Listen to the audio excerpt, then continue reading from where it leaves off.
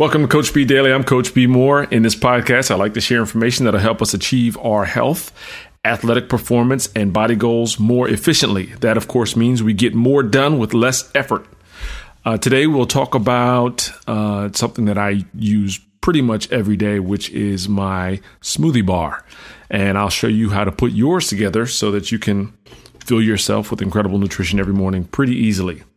Before we get started, I'd like to remind you to subscribe to Coach B Daily on iTunes, Google Play, Spotify, Stitcher, or wherever you listen to podcasts. You can send me your questions and feedback. I'm at Coach B Moore, CoachBemoore on Instagram and Twitter. Also, this podcast is an offering of eatingforabs.com. You can find us on Facebook at facebook.com/eatingforabs, or learn how to work with me direct by visiting eatingforabs.com.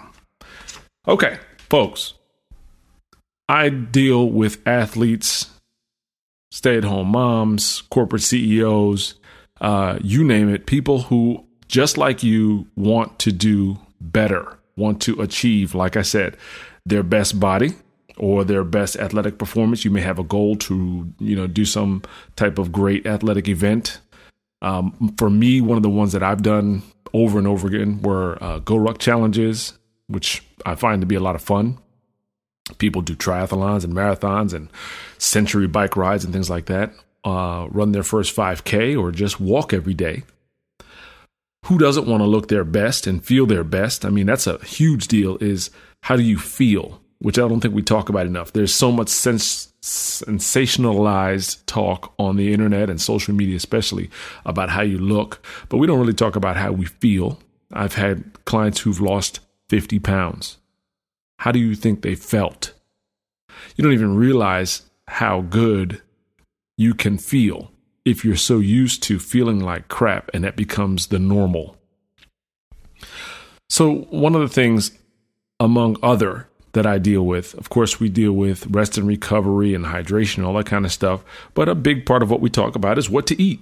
There's such a lack of information. It's not in the school system. The FDA their list is for the basic minimums just to stay alive. But who's trying to just stay alive? One of the big deals is that we're operating with so little information most of the time. And that's just what to eat. We haven't even touched on how to eat, when to eat, in what proportions. And that's some of the stuff I want to share in this podcast, in this forum, and I'd love to hear your questions.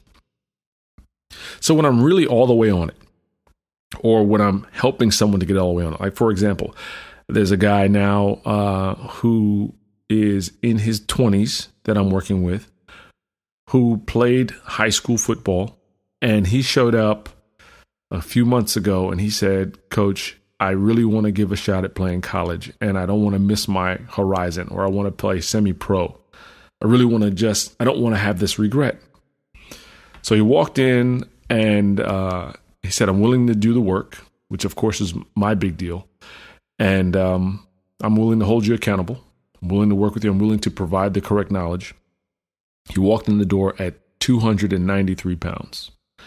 And today I got a note from him that I'd love to read if I can pull it up. But the gist is, he today jumped on the scale, which is something we don't do regular. We kind of steer clear of the scale for a while. And he's 258 pounds. This was within the last 3 months we've been working together. "Coach, I came in at 258 this morning. Thanks for everything, man. It feels great to set a goal and finally be able to reach out and touch it. You've changed my life forever." That's fantastic, and that feels really good on my part. One of the things that we had to change for that guy, and one of the first things, it's not the same for everybody, but one of the things we'll eventually get to is how to eat and what frequency. We move people typically away from the 3-meal-a-day paradigm.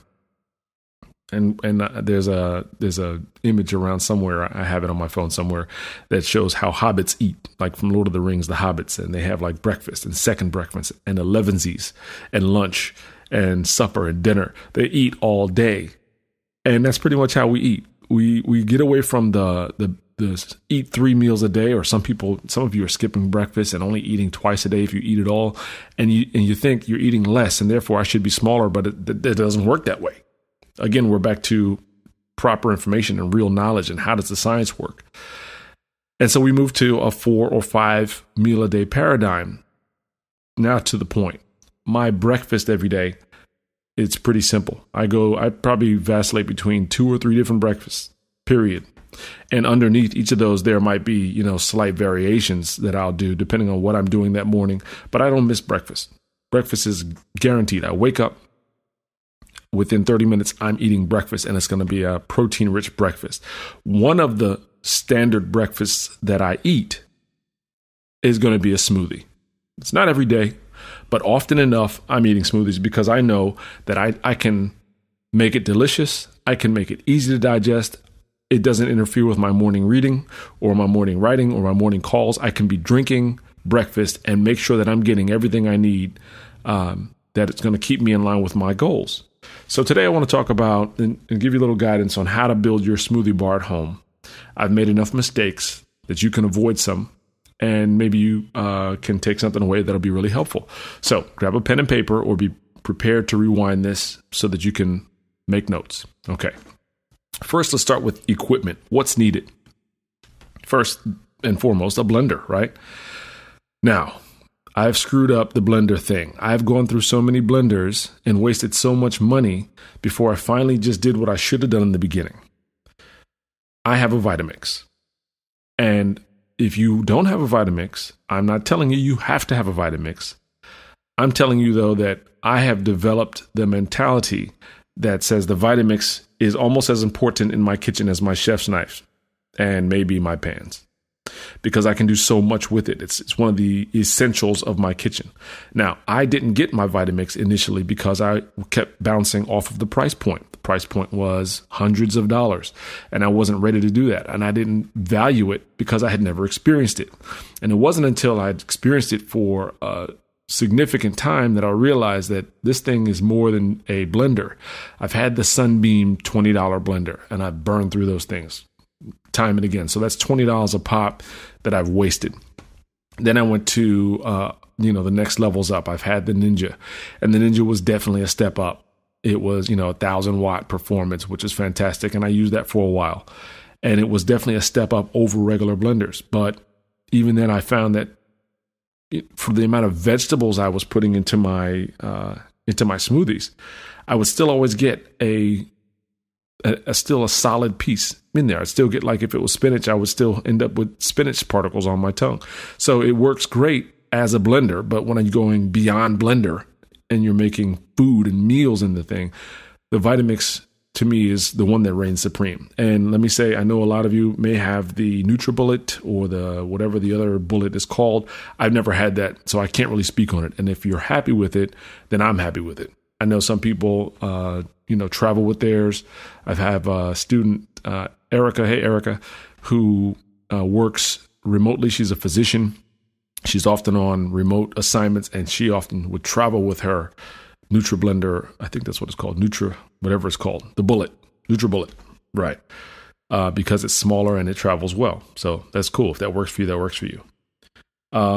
Next, under equipment, I have freezer bags. I keep freezer bags, like the gallon freezer bags, in the house. They get a lot of use from me.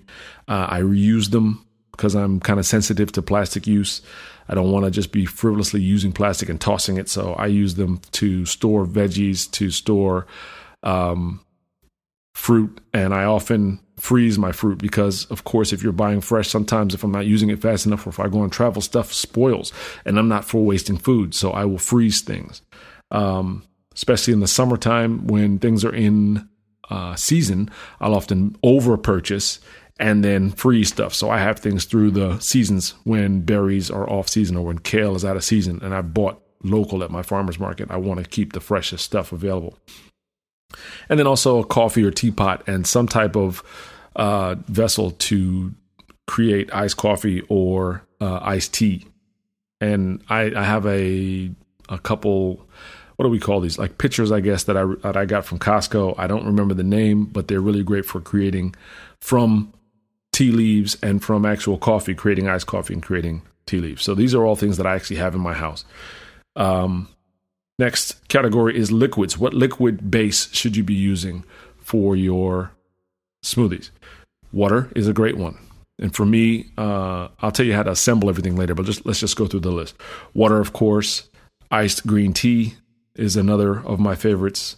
Iced black coffee, and then non-dairy milk, unsweetened, of course. So I often go for the almond milk or almond coconut combination, unsweetened.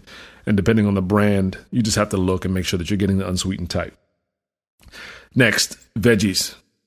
You're going to have a smoothie, and one of the big mistakes I hear from people is they don't have all this stuff in their smoothies. That, you're creating sugar water half the time, but we're going to make sure every category of your diet is going to be represented. And if you are a follower of the show, we talked about macros just the other day. So you'll find that all your macros are represented in these smoothies. Veggies. And my short list, it's just my repeat list. Doesn't mean this is all you can choose, but this is what works for me. Kale and spinach, period. Sometimes if I'm going really hard and I want to increase the amount of fiber in my diet, I'll add other things, sometimes celery or other stalky vegetables, but I stay away from the mealy vegetables. And I've talked to people who do things that just don't sound great to me. Putting broccoli in smoothies and stuff is just not something I'm down to do. I don't want something that's going to be so flavorful and so overbearing to be in my smoothie, even if my blender can handle it. I just don't. So kale and spinach definitely work for me. And fruits. If your goal is fat loss or weight loss, stick to berries, period. Now, I know one of the common mistakes is when I say that, people end up with cherries in their smoothie or with grapes in their smoothie. Here's the rule. If it doesn't end with the word berry, it's not a berry. Don't do it. If your goal is fat loss, stick to berries. They're worth the calories. They're high in nutritional value. And that's the way to go. Now, you do whatever you want. I gave you the best answer. Next category is fats. This is key. A lot of you are leaving this out of your smoothies, so make sure you don't. Here's a list of ways to get fats into your smoothies and keep this and stock your smoothie bar at home. You want raw nuts and nut butters. So almonds and almond butter, walnuts, cashews, all raw. Walnuts typically are always raw, but cashews sometimes you find roasted and almonds you find roasted. You don't want those versions. You want the raw versions. Also, in terms of your nut butters, you want to go to and lean towards the nut butters that have one ingredient in their ingredient list. If it's almond butter, guess what the ingredient should be? Almonds. Not roasted almonds, not blanched almonds, not salted almonds, just almonds. And that's another reason that sometimes it's just easier to make it at home, but you can find it. And where I find the most is, I know the Maranatha brand creates they have a raw almond butter that is easy to get. And then also at Trader Joe's, you can find two, I think they have a creamy and a crunchy. That's just almonds. That's the only ingredient, and that's it. That's what you want. Now, I'm not getting paid from any of these stores, and maybe I should be, but I'm not getting paid from any of these brands yet. I'm just telling you what I use, and I have spent several years figuring out what works. So you're getting this stuff you're saving several years by just doing what I'm asking you to do. Also, raw seeds goes in the fats department. So you get flax seeds are great. Hemp seeds, often there's a brand called Hemp Hearts that are great. And then chia seeds are fantastic as well. The next category is the protein. You definitely want to have protein in your smoothie, period. No matter what Jamba Juice or any other brand tries to sell you, it's not a smoothie that's going to move you forward if it doesn't have protein in it, period. Okay, so there are several different categories, and whether you're a plant-based eater or you're an omnivore, you can go either route, and there's a few options. Typically, if you're plant-based, you can do hemp or pea powder. Then there's whey protein powder, and then there's also egg white protein powder. And any of these are fine. You're going to experiment. You'll trial and error, see what you like. I personally have a bias against plant-based protein powders because they taste too earthy for me. That doesn't mean that you should be having, whey or egg white. It just means that's what I do, and that's my opinion. What's yours? And then the last thing, you want to have ice available. So all these things have just created, if you have this stuff in the house, you just created your smoothie bar. And there's one more category, and that's the other category, which are things that are, you can add to your smoothies just to top them off with a little flavor if you want to here and there that aren't going to really set you back. So there's cacao nibs, raw oats, and then there's also ground coffee beans, which sometimes I just sprinkle on top, like just to throw on top, and it tastes good. What are you going to do? Now, here's how you assemble your smoothie every day. You've got categories of stuff. You've got all types of berries frozen in the fridge. You've got veggies. You've got ice. You've got different bases. So you can make it taste however you want. Here's how I assemble mine. The basic rule in assembling a smoothie is start with the softest thing first. What's the softest thing? It's the liquid. So I will put 2 cups of water or ice green tea or black coffee in my container. That's where I start. The next softest thing typically for me are the leafy greens. So I'll do whatever kind of kale I have in the house, whatever type of spinach I have in the house. Those will go in next. And I'm putting in solid 3 to 4 handfuls. I mean, that's the majority of the space in the container. It's going to be a lot. I'm almost going to fill it to the top. Not packed, but just keep on filling until we've pretty much reached the top. And that stuff is so light and it chops down real fine anyway. So I want to make sure I'm getting a couple cups at least, typically going to be 3 or 4 cups for me of veggies in, which is a big part of me trying to achieve my daily target. Next, what are we doing? We put in the fat. So you're looking for basically a tablespoon. And my go-to really, and I've done all of this stuff, but my go-to is raw almond butter. I'll do a tablespoon of raw almond butter next on top of the leafy greens. And then I'll bring my fruit. And typically my go-to, I've got frozen fruit on their door on my freezer. It's raspberries, blackberries, blueberries, whatever I have found, whatever I've sourced, it's inside my freezer right now. I'll go in, I'll get, about 2 tablespoons up to a small handful of berries and put in next. And then 30 grams of whatever protein powder I have. And this is one this is a part that you're going to have to work on. You have to read the label. Shout out to Jizza from the Wu-Tang Clan. You got to read the labels. You have to go to the label and read the serving size. They'll say for this particular protein, the serving size is 20 grams of protein. And then they'll say how many scoops equals 20 grams of protein. So that might be 1 scoop, or it might be 2 scoops if it's a plant-based protein. You gotta figure it out. So if they say that 1 serving is 20 grams and that's 1 scoop, then I have to put a scoop and a half in to get 30 grams. A basic rule of thumb is 30 grams is safe for everybody. If you're trying to pack on new muscle and you've been working out, doing resistance training, go ahead and go up to 40 grams for guys. Ladies, 30 grams is a safe number. Stick to it, period. Okay? So you've got to read the label and interpolate how many scoops of your protein powder will get you to 30 grams.